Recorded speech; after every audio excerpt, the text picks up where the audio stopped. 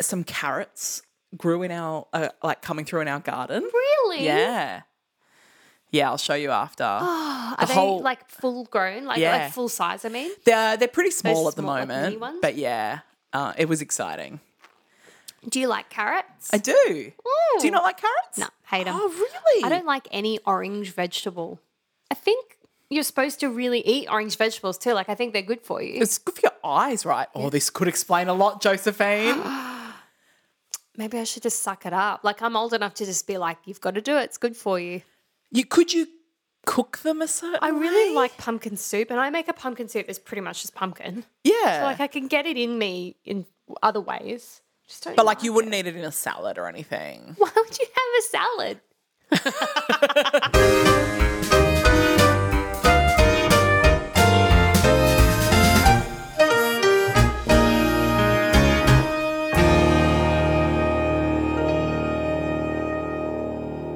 Hi, Ruth. Hi, Josephine. How are you? Yeah, I'm great. How are you? Good. You got your cute scrunchie in. I do, always. Do you know what I was thinking?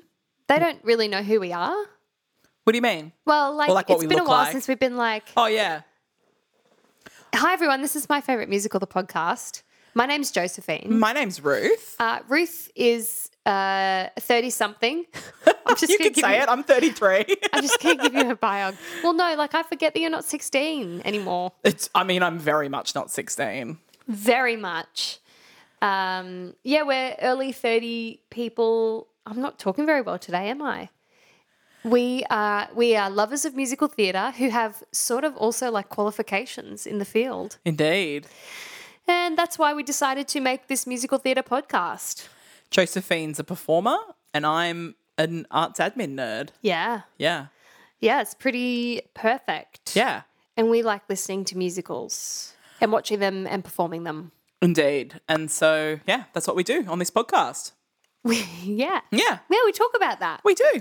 So that's my intro. Because as I was driving here to the studio today and I was like, how long has it been since we've actually said, because we introduce our names, but we don't really ever say like who we are. Yeah. That's true. We're Yeah. both married. Yeah. I have dogs.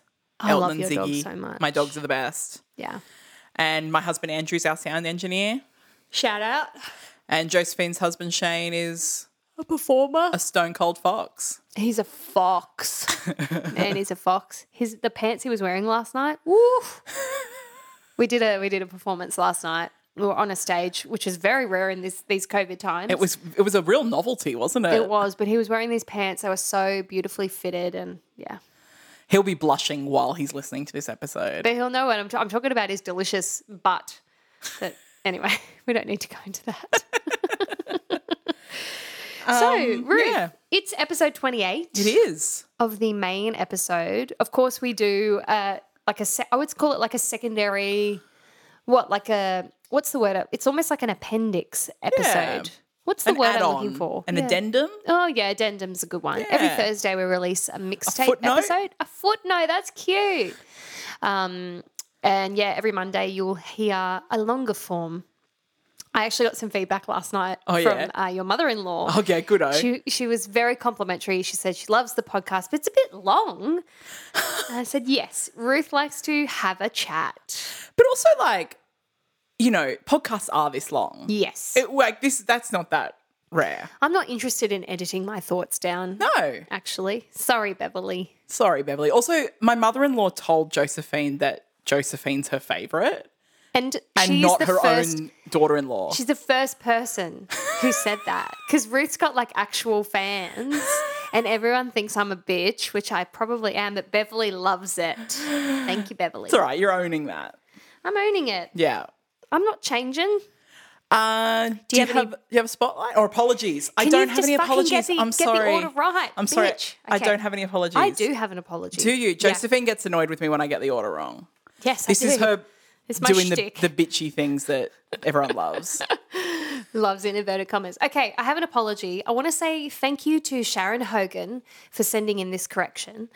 When we spoke about Rob Guest, and we've spoken about him a couple of times, I said that Rob Guest held the record for performing the role of the Phantom with 2,289 performances. Like the longest ever. Yeah, like he was the person who's performed Phantom the most. Yeah. And actually, thank you, Sharon, Howard McGillin holds that record with 2,544 performances. Insane. Yeah, which is crazy. Like both of them insane numbers. But Howard McGillin is the person who holds the record.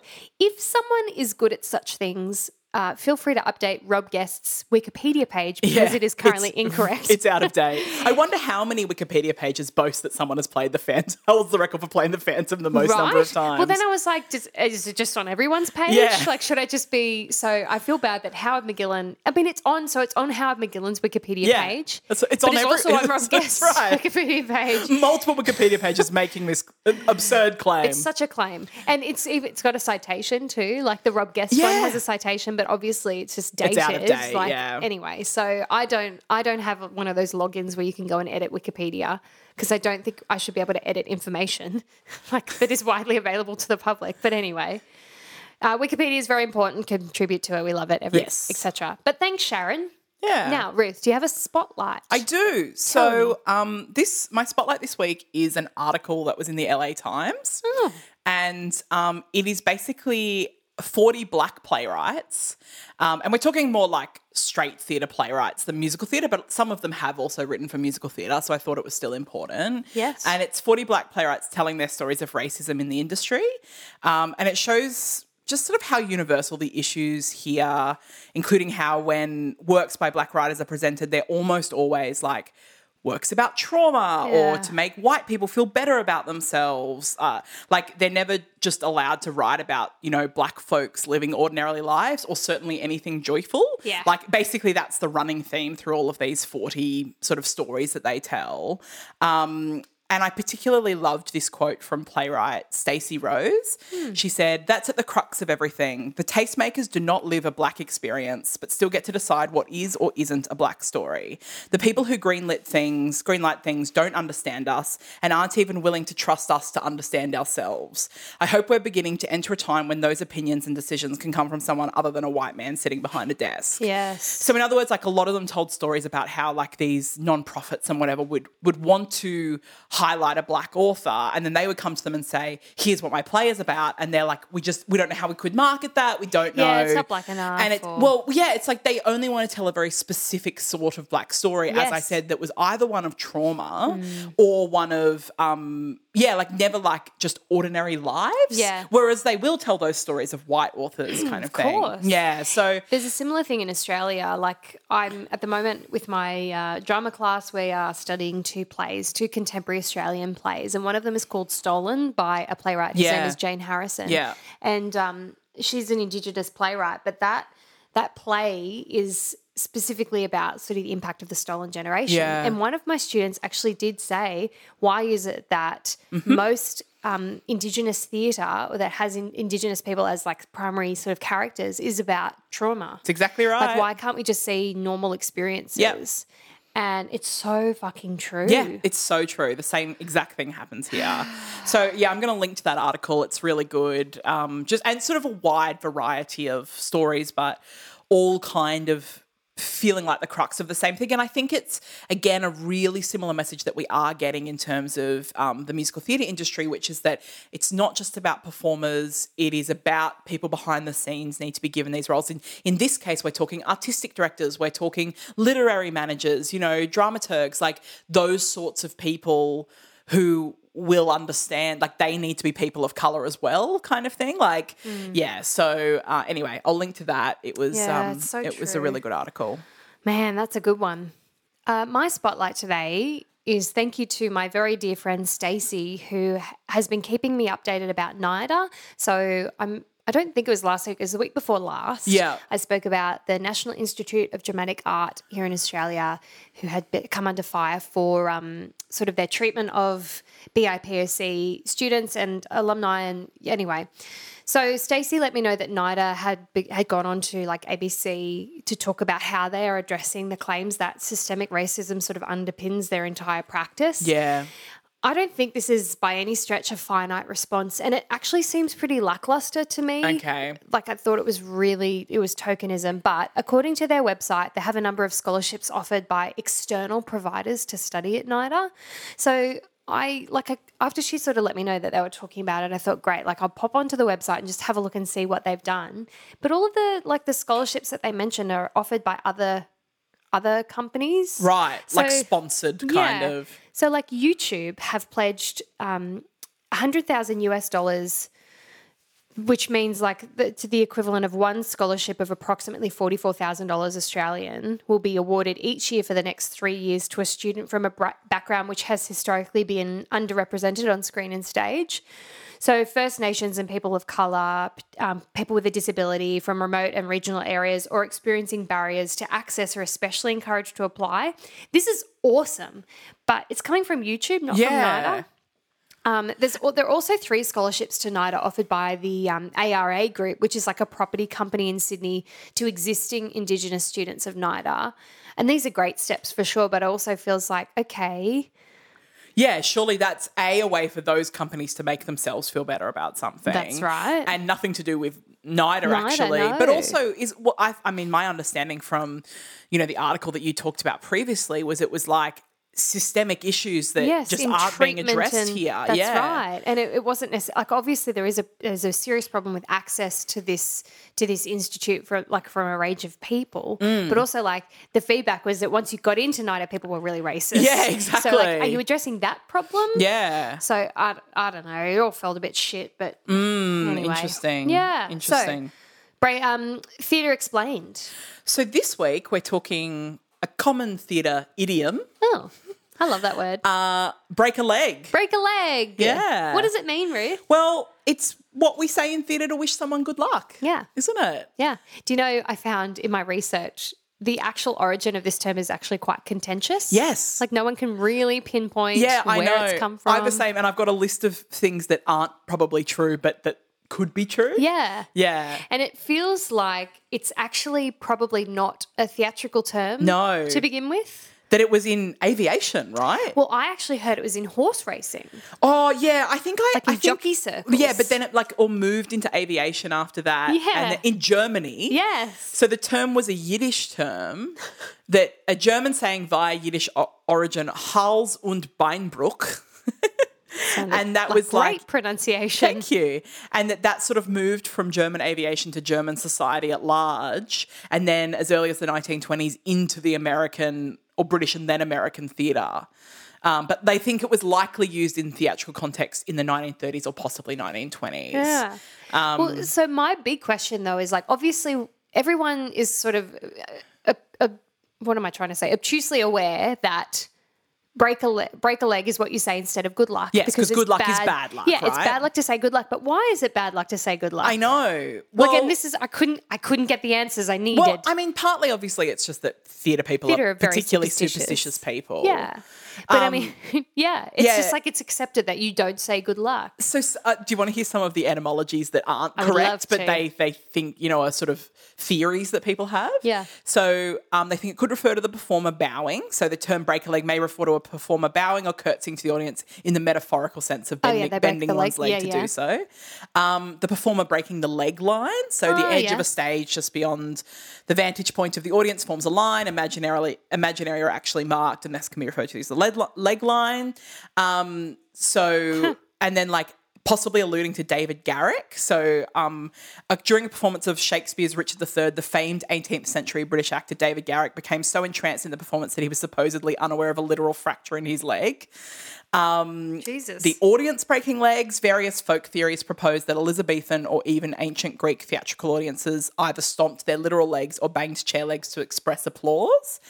And then finally, alluding to John Wilkes Booth, one popular but false etymology derives the phrase from the 1865 assassination of Abraham Lincoln, during which John Wilkes Booth, the actor turned assassin, claimed in his diary that he broke his leg leaping to the stage of the Ford's Theatre after murdering the president. But it's not true. That's not true, yeah.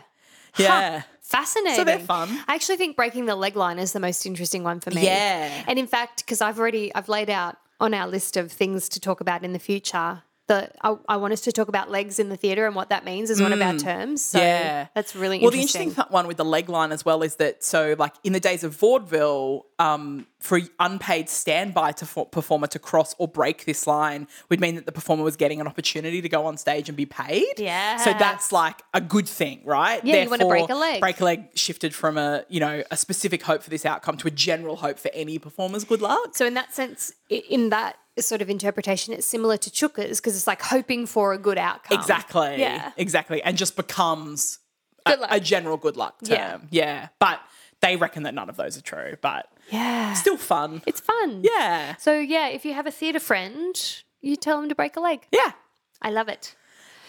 Do you have any recommendations for us? I do. I just have a couple of YouTube videos this week. Nice. Let's get basic. So the first one I'm linking to because anytime it comes up like on Instagram or Twitter for me or whatever, it's an old video, but I just love this video, which is Tom Holland doing the lip sync battle of Umbrella by Rihanna. Yeah. And it's vaguely musical theatre related because he played Billy Elliot on the West End.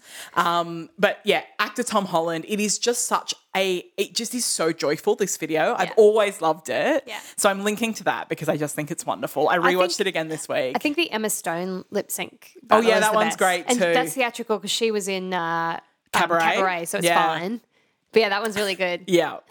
And then my second one is during the commercial break of the 2019 Tony Awards when they were doing karaoke, like when James Corden hosted and in that they were doing karaoke. Yeah. And Billy Porter does Everything's Coming Up Roses. Oh my Just God. like completely on a whim kind of thing. As karaoke, yeah. Yeah, and it wasn't shown on the show because it was like during a commercial break, but there's like, this clip from James Corden show and it's just so good. Well, it's Billy He gets Porter. on stage, Shit. he got a standing ovation. Of course he did. Yeah. He's so good. It's wonderful. Oh, that's great. So those two videos were giving me joy this week. There's a video that you shared on our Instagram today that I just loved. Wasn't that great? Oh my God. So the video was like, what was it? A really dedicated actor versus an MD who wants to catch the early train. That's right. So it was was just good. like basically like this one guy doing all these impressions of like famous musical theatre songs and then the musical director coming in really Too quick. early. Yeah. It was so good. It was so funny. Yeah. Okay, my recommendations. Oh, so obliquely related to musical theatre. Yeah. It's not even funny anymore. Last week in our time, so a couple of weeks ago for you people listening, we watched the HBO Max West Wing special. And so you may be thinking, why is she recommending the West Wing on a musical theatre podcast? I have some very good reasons and I've listed them. Here we go. Firstly, the whole special is performed and filmed in the Orpheum Theatre in LA. Yeah, it's on a stage. It's done as a play. It is so theatrical. It's wonderful. Yeah. Like, I actually think all TV shows in the future should be filmed exactly like this. As I think they should plays. be written as plays and filmed just as beautifully, including like lovely walking shots, not static shots. This is how we should be consuming all stuff in the future, I think. Secondly, Lin-Manuel Miranda is in it. He has a little guest appearance. And he is a theatrical person. And thirdly, it's just the West Wing. Like, just fucking watch it. Yeah. Oh my God, I loved it so much. It's not like it's your favourite TV show in the world. No, I'm a completely unbiased viewer in this sense. Like, I was not coming into it with any emotions attached to it. No, you didn't immediately start crying as soon as we start watching it and then continued to sob throughout the entire hour. I didn't have to be reminded by Ruth to have tissues with me I before literally was it like, started. you might want to get tissues, Josephine. And I did need tissues. So lucky she had told me. Oh my God, it was so good. It was so good. Any opportunity to talk? Actually, should we just talk about the West Wing? I don't know enough about the West Wing to... Should you just listen to me talk about the West segue Wing? into a West Wing podcast, I'm afraid. One already exists. In fact, just listen to the West Wing weekly. It's a very good podcast. Excellent. Okay. Should we talk about some musicals? Yeah, Ruth, you're first this week, just like every other week. If you're listening for the first time, you might notice that Josephine's convinced that somehow I'm going first more than 50% of the time. Okay, can I tell you, our friend Jess... Yeah.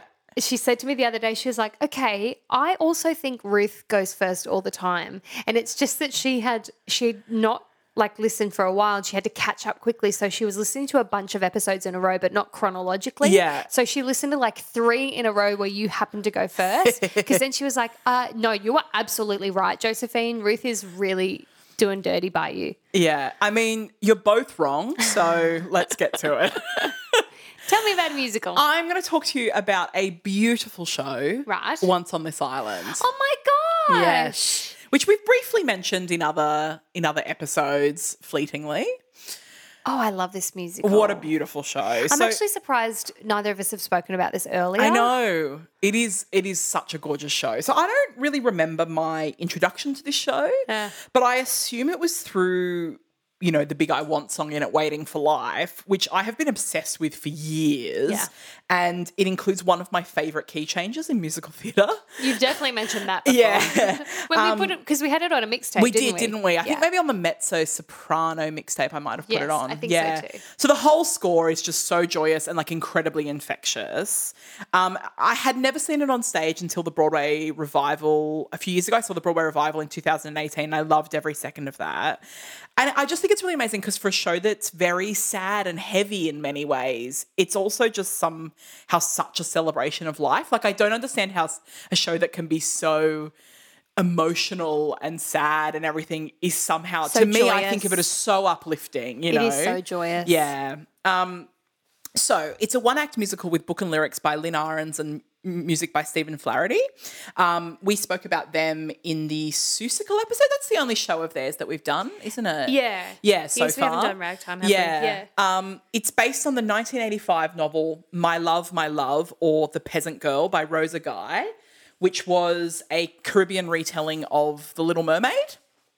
And this comes very early on in Ahrens and Flaherty's career. It was their Broadway debut, and it's their the only show of theirs that predates it was the off-Broadway musical Lucky Stiff. Yeah, so this is nice. like early Ahrens and Flaherty kind of thing. Well, yeah. What did you say, 1990? 1990, yeah. So early. Yeah. So some story, and this I'm going to get quite detailed with this because otherwise you kind of have to. Convoluted? Yeah. So it is a story within a story. So we're in the French Antilles Islands and it's a stormy night, and the storm is scaring a little girl. So the village storytellers tell her the story of Timoon to calm her down. And then that story, we're on an island known as the Jewel of the Antilles, which 4 gods rule over. Asaka, mother of the earth, Agwe, god of water, Azuli, goddess of love, and Papagay, demon of death. So when Timoon was a baby there, the gods saved her life from this fierce storm, and she's adopted by the peasants Mama Urali and Tonton Julia. What you need to know is that the peasants have dark skin, and they live on one side of the island, and the Grand Dom are the lighter-skinned descendants of the original French planters and their slaves, and they live on the other side of the island. So years later, a grown-up Timoon prays to the gods to let her know her purpose and to let her be like the fast-driving strangers on the roads near her village, who are known as the Grand Dom, as I mentioned. Hearing her plea, the gods laugh at her.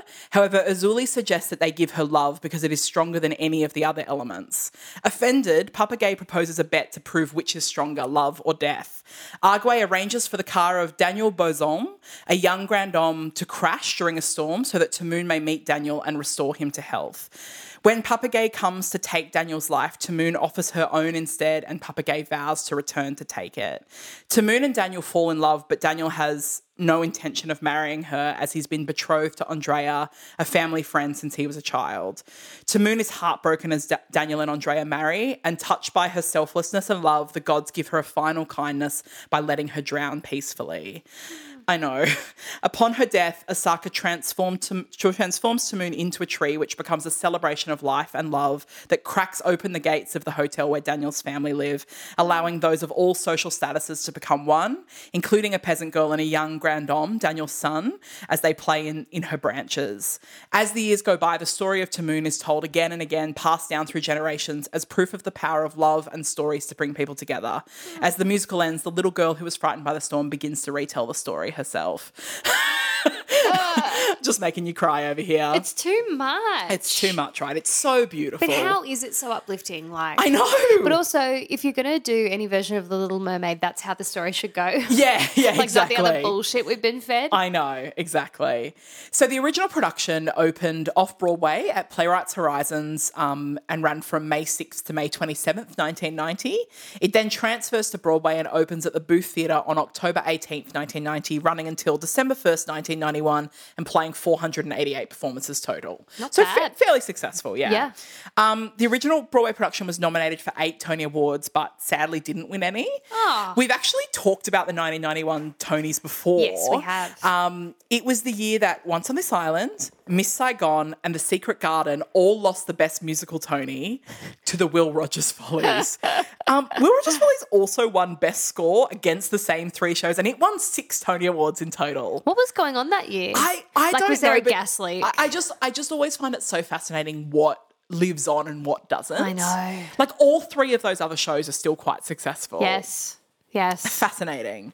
The musical then makes its West End debut in 1994 at the Peacock Theatre, and it won Best New Musical at the Olivier Awards. Yeah. And then comes the Broadway revival that I mentioned that I saw a few years ago, which opened at Circle in the Square Theatre on November 9th, 2017 and ran until January 6th, 2019, playing 458 performances. That production was directed by Michael Ardern, who we've discussed several times on this podcast. We love him. We do. It starred Hayley Kilgore as Tamoon in her Broadway debut, and we've actually discussed Michael Kilgore, her brother, before in the Songs for New World episode. I'm pretty sure we talked about him, right? Yeah, we did. He was in that revival of Songs for New World. It also starred Isaac Cole Powell as Daniel, who went on to play Tony in the West Side revival that was playing on Broadway when COVID hit, and of course beautiful Lea Salonga, who played Azuli. Most significantly, in my opinion, it subverted the gender expectations of 2 of the god roles. Because and of course it makes so much sense because why should the gods be gendered? It's just 100%. They're fucking gods. Who cares, So Osaka was played by Alex Newell, who firstly was robbed of a Tony nomination for that show. The fact that he wasn't even nominated? It's ridiculous, I know. And so Alex is gender fluid, but uses male pronouns. Yes. But Osaka was very much played as a cis woman. Yes. That was the intention of the and he was incredible. He was amazing. Incredible. And then so interestingly, Papa Gay which was originally played by a man, in the original production, in this case was played by actress Merle Dandridge. Oh, nice. And again, played as a cis female, not played as a man kind of thing. Well, it doesn't have to be. No, but also that fully added another layer of complexity to this idea of death being female rather than male. So much more interesting than just our sort of normally what we would see of just it's an evil man being death. We just had that maternal element. Exactly. And just so much about, Papa Gay, also kind of looking out for her in a different way than I think. Before it was just that's just the evil one. And I just think the way that life they is played nuanced it. and yes, So it just was so much deeper than it was previously, I think. Yeah. So that revival was nominated for 8 Tony Awards and won only 1, but it was Best Revival of Musical, so a big deal.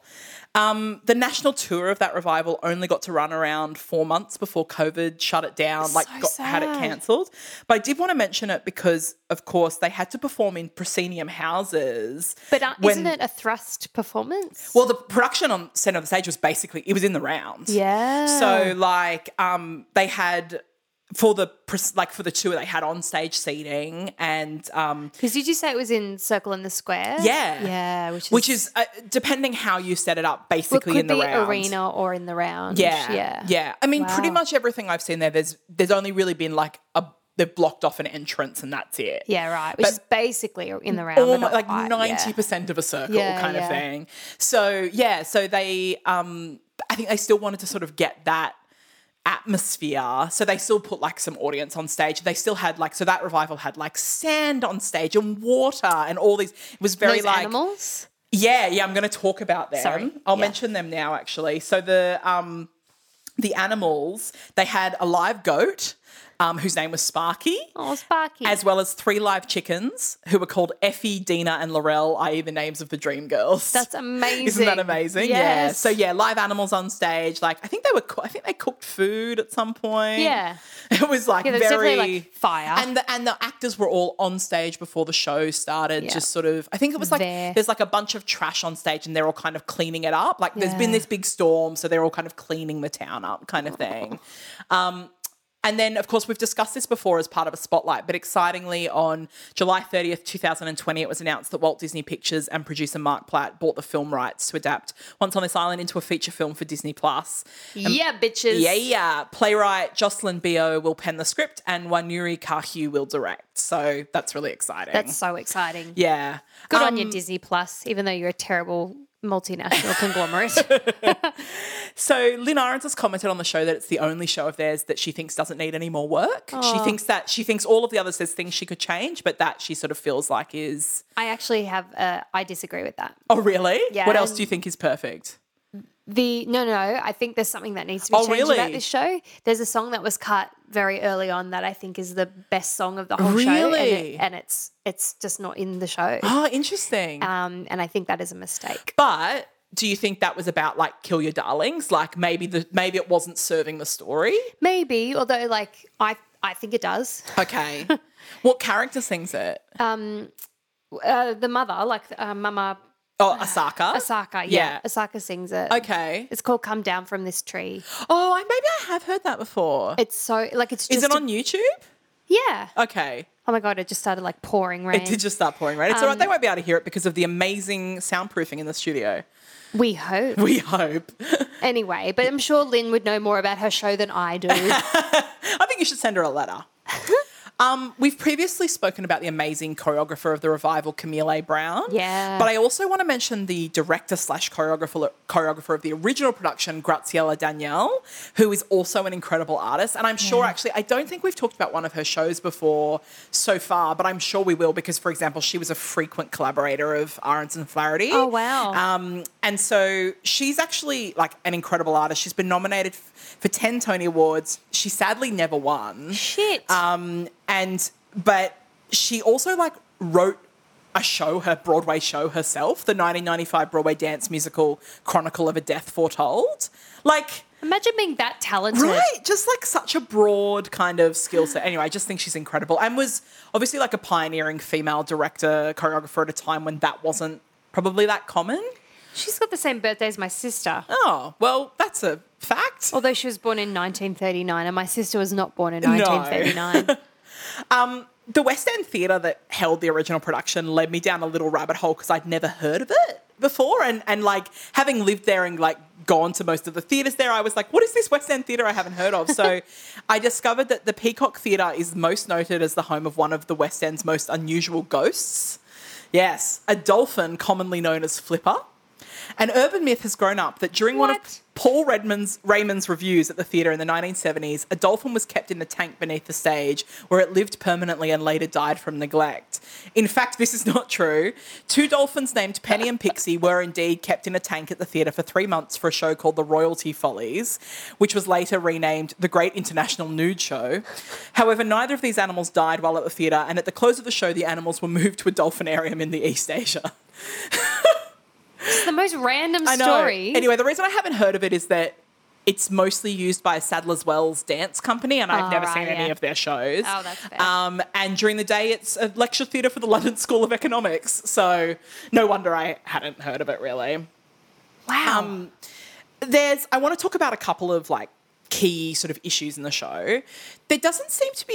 Interestingly, there doesn't seem to be a lot of criticism about the fact that this show is written by white writers about the experiences of people of colour. Yeah. And I think that is because it's so like sort of folkloric, like they're not talking to an African-American experience, for example, but like, I feel like that saved them a bit. Yes. In a way. And I think that it's really great that for the film that they've hired like a black screen, to adapt it for the screen, and the director is an African woman. Yes. I think that's really important. But I just think it's really interesting that it's like most people, I mean, Graziella Danielle is a person of colour, like the original director, is she choreographer. Argentinian? Yeah. Yeah. But obviously Michael Arden isn't, you know, so there's like, but then, you know, like obviously people involved have been. But yeah, I just think it's interesting that of a lot of shows that do get criticised for these things, this one somewhat seems to escape it. And I think it is because it's not set in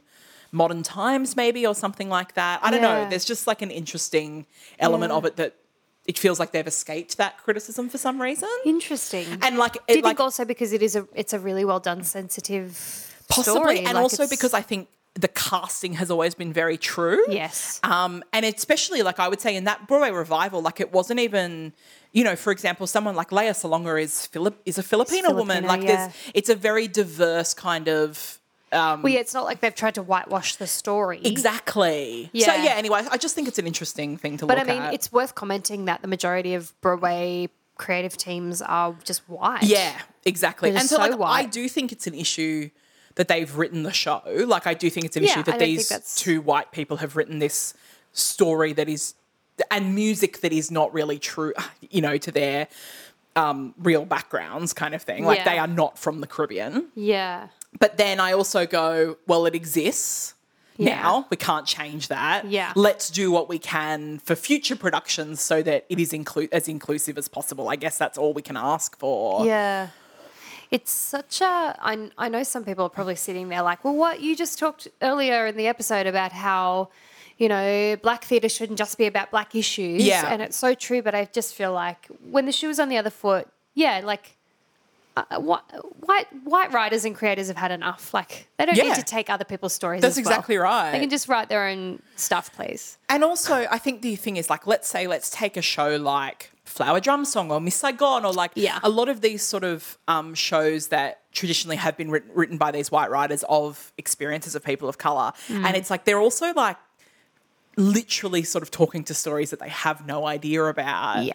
And like there's like a bit of a white savior thing going on. Like there's all these things that just don't exist Definitely. in this show. Definitely, that's yeah, right. so there's some interesting things. I also think it's interesting because it's a rare story of colorism. So like, you know, racism within people of color, like in this case, like the darker skin versus the like lighter skinned, Yeah. you know, citizens of this island, Yeah. basically, which is a very rare story to be told. Yeah. Yeah, in musical theatre in particular. For sure. Yeah. Yeah. Of course, that leads us to the fact that it is often done by schools and Probably performed not by pretty much all white schools. Yeah. There is a note in the libretto, if you license the show. It says, Once on This Island is based on the cultural, religious and racial divisions found in Haiti between the mulatto ruling class. And a side note to say that mulatto is a very outdated term. It's still in the libretto now, but it was quite a common term to refer to someone as mixed race. I'm just quoting it verbatim, but that isn't a term you would use anymore. Yeah. So it is between the mulatto ruling class and the dark-skinned rural peasants. Our original production in New York was strictly cast along these racial lines, and the text makes reference in several places to skin colour. However, since the story also transcends the issue of race, and there have been many wonderful multiracial amateur productions, we've supplied several specific text alterations, which, if need be, will allow greater flexibility in making casting choices while still maintaining the core ideas of prejudice and the separation of people because of their differences. I think know. unless you can have I don't like at that. least Tamoon and her family be portrayed by people of colour, then you're performing erasure as to the real story being told. Yeah. If you can only cast white people, then there are just so many other shows to be done. That's my personal 100%. opinion. 100%. I think you could, you know, say like the gods wouldn't necessarily have to be like, you know what I mean? But like please don't do this show as all white. Like, I don't even, because I think, why do we, I can't even articulate this, but I think that, the story is so much about race. Yeah. So let's not make it about race. Exactly. And as we always say, like, white people have enough stories to go tell one of those. So many other stories. Like, just go do Carousel again. I have read lots of things online about, say, they use it as like in schools they would then do a whole unit on Haiti as a country and, you know, like using it as a learning tool for that. And I think that's all great, but I still, it still worries me. Yeah, but even if it was educational, it's very self-serving to be performing a musical. Exactly. Exactly. You didn't have to do that. I also just want to mention the way that the show deals with death. So, like, it's a pretty dark topic, but this show also heavily explores the concept of death and how it is just a part of our stories rather than something we should be afraid of. Yeah. And I was really musing a lot on this all week, but I've been thinking a lot about our kind of Western capitalist ideas of death and how we're also scared of dying young. Yeah, it's so which I assume is to do with this sort of never-ending the never-ending grind and like reaching our demise before retirement age when we can sort of really revel in the fruits of our labor. So like just terrible. that sort of capitalistic society where it's just all about getting to the stage where, you know, and like not wanting to die before that happens, basically. Yeah. And how so many other cultures just don't see it that way. No. And so I think that's a really important message in it as well. I think any discussions about death are so important. Yes. Like we should be normalizing talking about death. I agree. And even just that it's like, you know, Tamoon goes on to be a tree and like that, you know, is this bigger thing because of still who she was, yeah, you know. but it doesn't have to be some sort of like mythical heaven state. And like then it's all about like the cyclical nature of people and it's more about Earth. It's more about here. Yeah. And not some sort of like other plane. Yeah, exactly. So yeah, I'm all about that. So some recordings and gateway songs and everything. So I do want to mention the documentary After the Storm, which I couldn't find anywhere, but definitely seek it out if you can. I think if nothing else, it'll be available on DVD. It is about a group of actors who travelled to New Orleans after Hurricane Katrina to put on a production of Once on This Island with local teenagers. It's lovely. Like in the aftermath of, and they made a documentary about it. And I will link to the original Broadway cast is not on Spotify, but it is on YouTube. So I have that CD if anyone wants to borrow it. I think I do too. I think I have the sheet music as well. Yeah, I think I do too. I will link to that through YouTube, and the Broadway revival is on Spotify, so I will link to that as well. And then some gateway songs. So this was hard. Oh, yeah. So I've gone for Waiting for Life, one of my favourite songs in the world, That's the I a Want good- song at the beginning that Tamoon That's a sings. good one, yeah. I've gone for Mama Will Provide that Asaka sings and Have you Alex got Alex Newell Newell doing sings it? the shit out of. Yeah, Jesus. And then I've actually gone for The Human Heart. Oh, nice. Which is the beautiful song that Azuli, Lea Salonga in the Broadway revival sings when she is sort of bestowing love onto Yes. Tamoon and Daniel. It was a toss up between that, and I also love the finale, Why We Tell the Story. I think that one's a beautiful. I mean, there's so many, isn't there? But so many. I'm going to jump it, like I'm going to shoehorn myself into your gateway list and put Audra McDonald has recorded for one of her albums, Come Down from the Tree. Okay. And I want everyone to listen to it. All right, we'll 'cause add it that is to the so gateway. Beautiful. Yeah. I'm going to add it right which now. album is it on? I will tell you, it is on How Glory Goes. Oh, I have that album. Okay. Maybe I've heard it and hadn't realised that it was from Once on This Island. Probably, yeah, probably. Yeah. So that's the show. Oh, that's a good one. I love this show. It's so beautiful. Yeah. Like, yeah. Yeah, good work, Ruthie. Thanks, babe.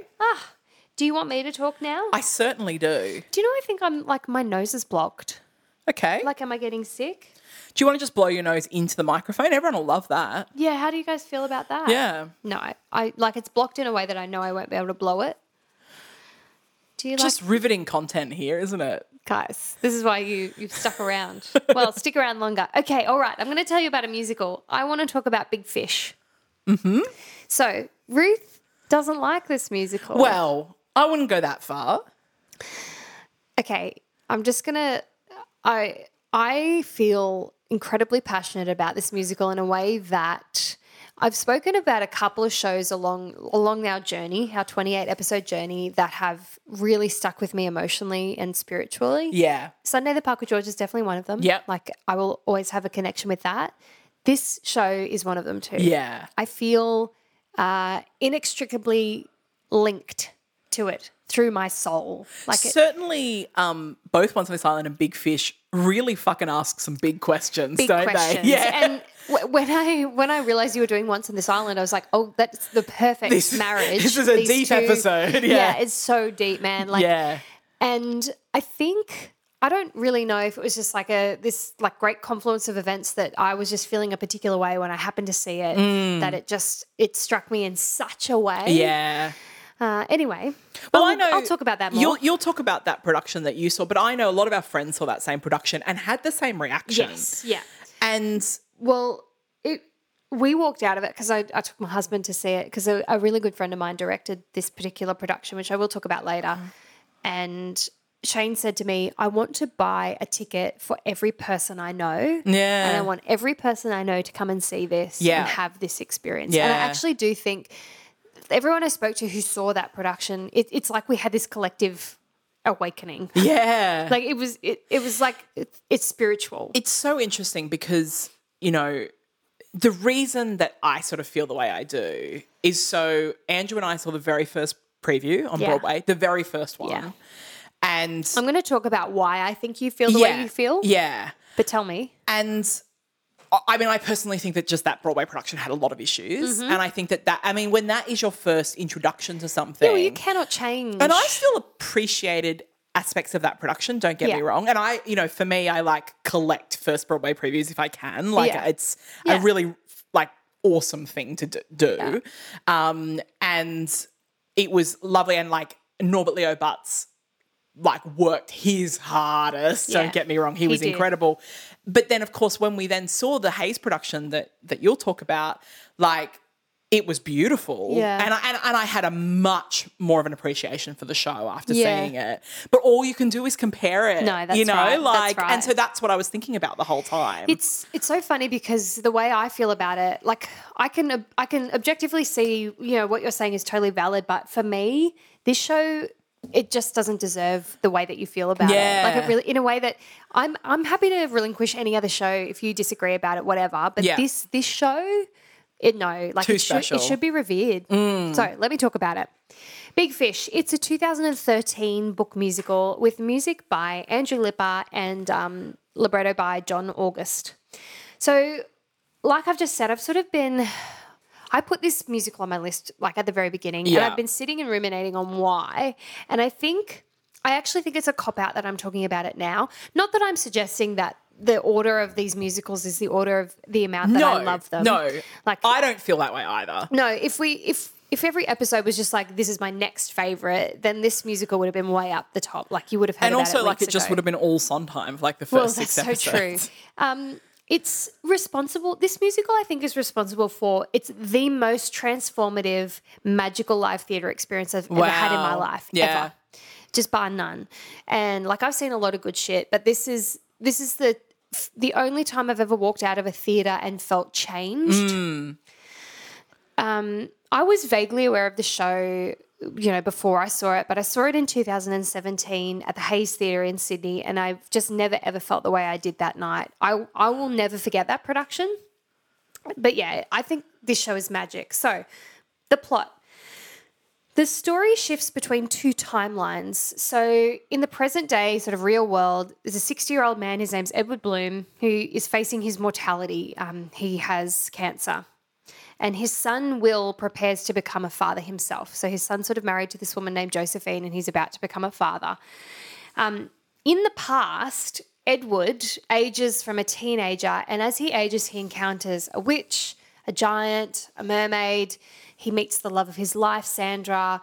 And all of these stories sort of meet as Will discovers that his father, throughout his entire childhood, had been telling him these tall tales that he just sort of didn't respect, and like his father had been weaving these what Will interpreted as lies, and as they sort of come to the end of Edward's life, Will sort of realizes that actually his father was, you know, everything had a meaning or maybe a purpose, and human relationships are really complicated.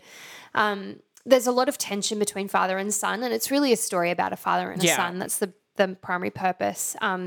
Because Will really believes that all the fairy tale stories his father has been telling are just gratuitous lies. And then when Edward actually dies, Will is sort of amazed to learn that all of the stories were grounded in truth. Yeah. His father was just a really wonderful storyteller who sort of reveled in telling these tales about his life. And I think that's such an oversimplification of the plot and the main themes, but it's really about family and death and sort of like how you derive pleasure from your life. Yeah. Like that's sort of what I... Yeah. Because it turned Will quite... completely... cynical and like neurotic kind of like... It really damaged him. I think that his father sort of spent his whole childhood telling these tales that he assumed were lies, and then he became quite neurotic and really cynical and like negative. Yeah. Yeah. And so you sort of see this man who's about to become a father really had this revelation at the end of the show just about like, well, that was my father, and you know, maybe he had a really good reason for telling the stories he did. Yeah. And I don't know, I think it's having a father is such a universal experience. Yeah. Not that everyone has a father, but having a relationship with a parent figure is a really, Yeah. and that's what this show is really about. Yeah. So, background. The story is based on the 1998 book Big Fish, a novel of epic proportions by Daniel Wallace, and then the subsequent 2003 film by Tim Burton. The film, do you like the film? It's funny. I definitely saw it at the time because it was Ewan McGregor, Yeah. and I was obsessed with Ewan McGregor. Was. Oh, it's true. I still am. But I'm not at the stage where I would go and see every single thing he's in, whereas then I You would have. hunted down every single thing he'd Every ever done. scrap of content. Yeah. So I remember liking it but not loving it. Oh, interesting. Yeah. Yeah. That's fine. So, yeah, I mean, it's Tim Burton, so it's definitely a particular flavour of film. Yeah. And like Ruth said, it had Ewan McGregor in it. So the film actually was originally going to be directed by Spielberg, Oh. and it was going to star Jack Nicholson. Oh. Okay. And thank fuck that didn't happen. Yeah. So Tim Burton ended up directing it. And interestingly, like he had, I think it was only just sort of months before the film started filming, he'd lost his father. Oh, wow. So it was this really sort of timely, personal thing for him. It starred Albert Finney and Ewan McGregor as Edward Bloom. So obviously the story has like the older Edward Bloom and then the younger. And in the film, it's played by two different actors. In the musical, it's not. It's played by the one person. It's played by the one person. John August, who wrote the screenplay for the film, originally actually thought that the story lent itself much better to a musical than to a film. And I've watched like quite a few interviews with him where he was like, as soon as I read the story, I could hear the characters singing. Like I just knew that the characters had to sing. And so, I mean, he wrote the screenplay for the film, and it's not a musical film, obviously, but he then very quickly was interested in developing a musical. Right. So I believe what happened was the producers of the film knew that John August thought there should be a musical and was interested in writing the stage play, and they sort of had Andrew Lipper as like on their short list of composers who would suit the story. Yeah. And Andrew Lipper loved the film, so they got together and they wrote a couple of songs together and then presented it to the producers who were like, "Yep, great, go." What is interesting is that it took John August and Andrew Lipper 9 years to develop the show. Yeah, wow. Which is, I mean, you can't put a time on creation, right? But that's quite a long. It is. It's a long time. The book of the musical actually retained less than 5% of the dialogue from the film. Yeah. And I was thinking about that because John August had obviously adapted the novel into the screenplay for the film and then had adapted that further onto a stage play. And for him to have been so close to something, close enough to write a script, to then go off and actually like throw out most of that. Yeah. It's quite amazing. Yeah, that Don't you is. reckon? Yeah. So like to have it be only 5% similarity with the film is really Yeah. That's just a lack of actual dialogue that's taken. Yeah. Okay, so the musical itself, it opened for out-of-town tryouts in Chicago in April 2013, and it had a cracking cast. Norbert Leo Butz as Edward Bloom. Just incredible. Oh, right. Love him. Love him. I want to talk about him more. Kate Baldwin played Sandra. Beautiful voice. Beautiful voice. Bobby Steggett was Will. Yeah. And Crystal Joy Brown as Josephine. Oh, yep. Yeah. So just great cast. It was directed and choreographed by Susan Stroman, who's just a bit of a visionary, really. Producers. Yeah, the producers. Oh, what else? She's done a lot of dance shows over the years. Like lots of showy, spectacle-y shows. Yeah. And that's my main problem with this. So the show then opened on Broadway at the Neil Simon Theatre in September 2013, and it closed in December after 34 previews and 98 performances. Oh, yeah. Which is just It was a flop. That's a proper flop. Yeah. You can go like on BroadwayWorld.com, you can go on and see like gross like per week, and this like it was at capacity the opening week, and that is it. That's like everything it, else, it was like 60% at best, 30%, like just bad. This poor show. So it didn't perform very well. The theatre was never really at capacity. It's a shame, but also sort of what that production deserved. Yeah. Like I don't think anyone was unfair on it. I think that's what had to happen. So that production was also completely snubbed by the 2014 Tony Awards. Didn't get anything. Yeah, nothing. Yeah. So even the score wasn't nominated, and the score is now sort of widely considered to be quite a great Yeah. score. I think the score deserved to be nominated. Yeah. Interestingly, that was the Tony season of A Gentleman's Guide to Love and Murder. Yeah, which actually I would say that wasn't a particularly strong year. Well, interestingly, there were I think there was something like 14 eligible musicals that year, Right. which is a lot of new It is, musicals yeah. for a season. But that was the year of I think it was Bridges, Beautiful. Yeah, right. what Lots else of was that things year? that didn't necessarily. No big standouts. Yeah, because Bridges didn't do very well. No. Gentleman's about Guide Bridges of did, Madison but they just County. got really lucky, I think, with the timing and everything and their Tony's Yeah. campaign. Well, that's an interesting one now too, because that won Best Musical, but I mean, do people talk about it now? It's hard to or- do, and it would be hard to do. It would be really hard. So Yeah. it's an interesting one though. Considering the shows that we've talked about in the past that have been nominated or have even won Tonys, it's a bit of a stretch to say this didn't get any nominations. Yeah. Particularly knowing how Norbert Leo Butz performed. He didn't get a nomination. No. I think that's a bit shit. That's the Tony Awards for you. Yeah. Yeah. So Andrew Lipper was nominated for a Drama Desk Award for Best Original Score. Oh, that's good. JRB won, though, for Bridges of Bridges. Madison County. And, of course, Jason Robert Brown should always win. The show has since had a regional US tour. It opened in London in 2017 and starring Kelsey Grammer. Oh. And that performance ran for 2 months. In fact, because as soon as I saw that, Kelsey Grammer as Edward Bloom, I was like, oh, no, incorrect. But Vocally, that worries me. well, and so weird, right? All of the reviews are like Kelsey Grammer holds the show together. I'm like, well, it can't be that good if Kelsey Grammer is holding it together. And I love Kelsey Grammer. Yeah. But it's quite a demanding vocals. Yeah. Vocals sing. Normally, Leo Butz has So one of the tautology. most incredible voices. Yeah, and it is put to the test in this Yeah. show. So how could Kelsey... Anyway, interesting. Yes. Okay, let's talk about the 12-chair version. Okay.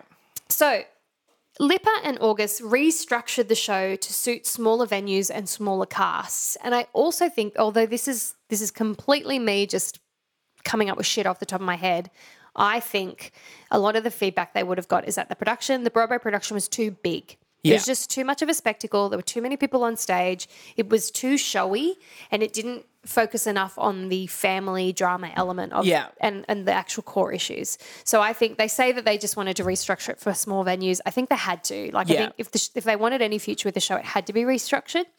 So theatrical rights worldwide have licensed that 12-chair version, and I believe that is exactly what the show needed. Some people don't agree with me, actually. I read a lot of Oh. reviews and blog posts about how the 12-chair version is shit compared to the original. And what I think about that is that those people just like spectacle in a show. They're going to like spectacle no matter what kind of thing. Exactly. I've paid my money. I want to get Yeah, lots I of want to stuff see on stage. lots of ensemble numbers and lots of things happening. Yeah. So maybe that's what I'm once again just posturing. But I think that by scaling it back and rearranging some of the songs, plus replacing some of the songs, the focus becomes so much more on the family rather than all the fantastical stories that Edward tells.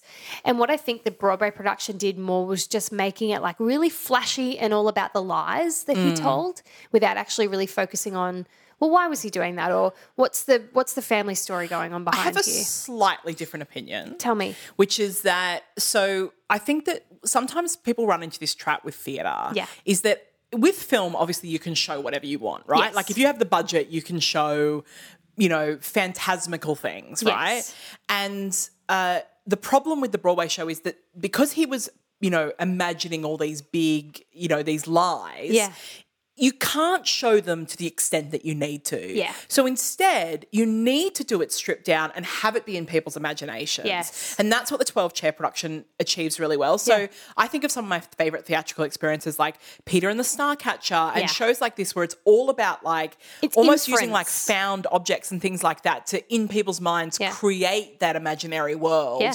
Just works so much better, Yeah. than that Colour Purple revival Yeah. is a perfect example. I don't think that's a different that's exactly what I was saying. Yeah, but it that's wasn't the so problem much- with the Yeah. with the original Broadway is that it's just here's some glitter and here are waves Yeah. of here is a mermaid wearing a mermaid costume and there is no inference. It's Yeah. all just shoved down your throat. All I would say is having seen both productions, I didn't feel like they necessarily went, we need to focus more on the family. It was more like I didn't feel that story necessarily more in one than the other. Interesting. It was just that for me, You were they able to failed it a imagine. lot more in the first production. Like they focused on those things. Yeah. And yes, so I guess in taking away that, maybe it felt that way, but content, like certainly content wise, I didn't feel like they Well, were that different. Interestingly, there's not much of a difference in terms of the actual show. Yeah. Except that it's scaled back and you cannot have. Yes. You just can't have that full like representation of the lies. So I Yeah. think by taking that away, by taking away the spectacle element, Yeah, it's you about what allow the show is audience really about. Yeah, you allow Yeah. them the space to actually consider what it's about. Yeah, yeah. So yeah, I don't think it's like no huge dramatic changes. Mm. It's just about creating an experience for the audience that is actually a bit more meaningful. And it's really interesting because I wonder how much of it is they could never have sold that version No, to on Broadway Broadway. producers Yeah. and say we're doing this small Broadway show Yeah. where people have to think of, Yeah. you know? I wonder too, because the producers of the Broadway show were the producers of the film, and I just wonder how much Yeah. they just didn't understand a theatrical audience, Yeah. or what a theatrical audience needs. Yeah. So I don't know. It's also hard because like Broadway shows they're just a different animal to That's the sort of right. theatrical experiences that I prefer. Yeah, yeah. So I don't know, but I do very much feel like the 12-chair version just gives that space needed. Yeah. Okay, so I obviously didn't see it on Broadway, but I'm really comfortable talking about the issues with the show and why it closed so early. It was generally received quite well from critics. Like they just thought it was okay. Like Yeah. and overwhelmingly they were like, Norbert Leo Butts is an absolute Yeah. vision. Yeah. He was universally loved in his role, but apparently he was just sort of like head and shoulders above everyone else on stage. I would agree with that. Yeah. But also like he was carrying the show. like that character is that character. Do you know what I mean? Like Yeah. and I think I can see what would have happened. He would like his energy just would have been like just way above everyone. Yeah. But that is that character as well. It's hard. So, but It's maybe probably that's a an hard actual line to problem walk. with the show. Yeah. Like maybe you can't have a character who is that much more than everyone Yeah. else. I don't know. I don't know the answer to that one. I think there are some problems with the score and obviously with the spectacle, like I've said. There are like some absolutely beautiful songs in this show, but I think at times it feels like a little bit naff. Okay. And I think if you're listening to that score and it's paired with colour and glitter and pizzazz on stage, it will feel like you are maybe watching a children's show. Yeah, right. Like I think at times it could feel like Seussical. Yeah, right. Do you know what I mean? Yeah. And I think that is the Like a problem. bit presentational. Yeah, and I think if you have that score but with a paired back vision, Yeah. then it becomes a lot more meaningful. Yeah, yeah. Once again, because I haven't seen it, maybe you have a different opinion, but yeah. No, I definitely agree with that. Yeah. I think like now that I've seen the 12-chair production, it works so beautifully. I think it just needs to be stripped back. Yeah. And that's the trick for this show. The 12-chair, yeah, so I want to talk about the actual production I saw. So I think if you didn't connect with Big Fish, or it's just not really your thing, I think you just need to see a 12-chair production. Yeah. Like I mean, you're not going to see anything at the moment, but yeah, don't really go and seek out Broadway content for this show. Yes. Do you know what I mean? Yeah. So yeah, production. It's a truer reflection of what the show should be. It is. Yeah. It really is. So the production that I saw was at the Hayes Theatre, which we've spoken about so often. Yeah. And it was directed by Tyron Park, and it was just like the cast were flawless. Yeah. Oh, what was the name of the guy who played Edward? Because his voice was so beautiful. Yeah. I can't remember. But it was just like, and it was in a tiny, tiny theatre. So all of that sort of like fantastical stuff had to be quite contained. Yes. And it was still magic. Like there was still a lot of magic in the show. But Again, theatre magic. it was though. theatre magic. Yeah. That's right. It wasn't like, here is a mermaid. It was just, yeah. Yeah. It was just so beautifully done. And because there's only 12 actors, a lot of the characters have to double up. So like you see the witch come out, but then she's also like she's in another scene as another character, and then you realise how theatre magic-y it is rather than like presentational, like you said. Exactly. Yeah. I want to talk a bit about the themes of like death and family, but we've talked about them in Once on This Island, and it's actually really similar. Yeah. Like in terms of Edward sort of has this journey where he has to come to terms with he is going to die, and he has sort of like this really beautiful approach to life. It's all about like he's just all about living everything to the fullest and loving so intensely. So he's this beautiful character who's just passionately loves everything about life. And I actually think death in musicals is really, like, I love that shit. Yeah, it was right? Philip Lowe. Oh, yeah. God, Yeah. he was good. Yeah, he was amazing. I wonder what else he's done in Australia. Yeah, I actually think he might have. I think I've seen him in some plays. He was sensational. Yeah. Really. And he was really sick during that run. Did you know that? I think I did know he that. was really sick. And Because still did just. Tyrone have to do a performance? Yeah, Tyrone had to do one because I think it was like laryngitis or something Yeah. crazy. Yeah, because Tyrone had to step in. Yeah. Who also just has a beautiful voice. Yeah. Yeah. But yeah, what do you think about musicals where a character dies? Just generally. Yeah. It's a hard line to walk, that's for Right. sure. I mean, I think that, yeah, like I said, like the messages of this and Once on This Island are both really important, Yeah. where we actually examine the Death. impact Yeah. and death on Facing all of our death lives. or, yeah. No, I mean, I think it's very, so, I just have a general opinion that like a gunshot going off in a theatre is really hard. There's things like that. Yeah. But yeah, I do think that a show like this, it's a really important. Well, I think what this show and Once on This Island does is by addressing death, it just really highlights life so beautifully. Yeah. And so both of these shows are really just about living and how to live without all the other bullshit, Yeah. really. Like there's so much more about what is important about life. Exactly. Which I think is really cool. Okay, gateway songs. Yes. Okay, can we just talk about Norbert Leo Butz for a second? Let's do it. Fuck, he's good. It's ridiculous. Sometimes I actually forget it, and I think the reason I forget it is because I dismiss him sometimes because of his involvement in that monstrosity Wicked. But like, he's so vocally on point in this cast recording. His and voice is ridiculous. well, not that he ever isn't on point, like ever. Yeah. But I think this character fits him so well in a way that maybe some other characters haven't. Like, I think he's better in this show than he is as Jamie in Last 5 Years. Wow. Yes, that's right. That's a Fight big call, It's yeah. a big call. But I think it's because he gets to show like his acting chops, comedy chops in a way that Last 5 Years doesn't necessarily, like not to this extent. And also just his showmanship. Yeah. Like this is really like he's got to be a showman for this Yeah. show. And he is. Yeah. I think I forget that about him. Yeah. But Then you think wow. of also like Catch Me If You Can and like Dirty Rotten know. Scoundrels. Like he does just fit He's into showing- that part so well. so well. Yeah. And man, like his belt. Oh my Oh, God. ridiculous. Something about his tone just makes me feel really comfortable. It's such an interesting voice as Yes, well, which 'cause you it's don't almost like- hear on No, Broadway. you know, it's all like- the same tone, but Yeah. his tone is like, straight away it's Norbert Leo Butz singing. It's almost like, it's not nasal, there's another word for it, but No, it's quite like bright. it's like gravelly but very clean. I know it's like a weird. How does he do I it? know it's very It's strange. sexy. It's so sexy. Very sexy. He's got resonance in a way that not many other tenors do. Yeah, I agree with that. And yet he'll just like in Last 5 Years, he just like drops a C in somewhere, I like high know. C, like yeah, How does he do it? But sounding like a baritone. yeah. It's ridiculous. He's a freak.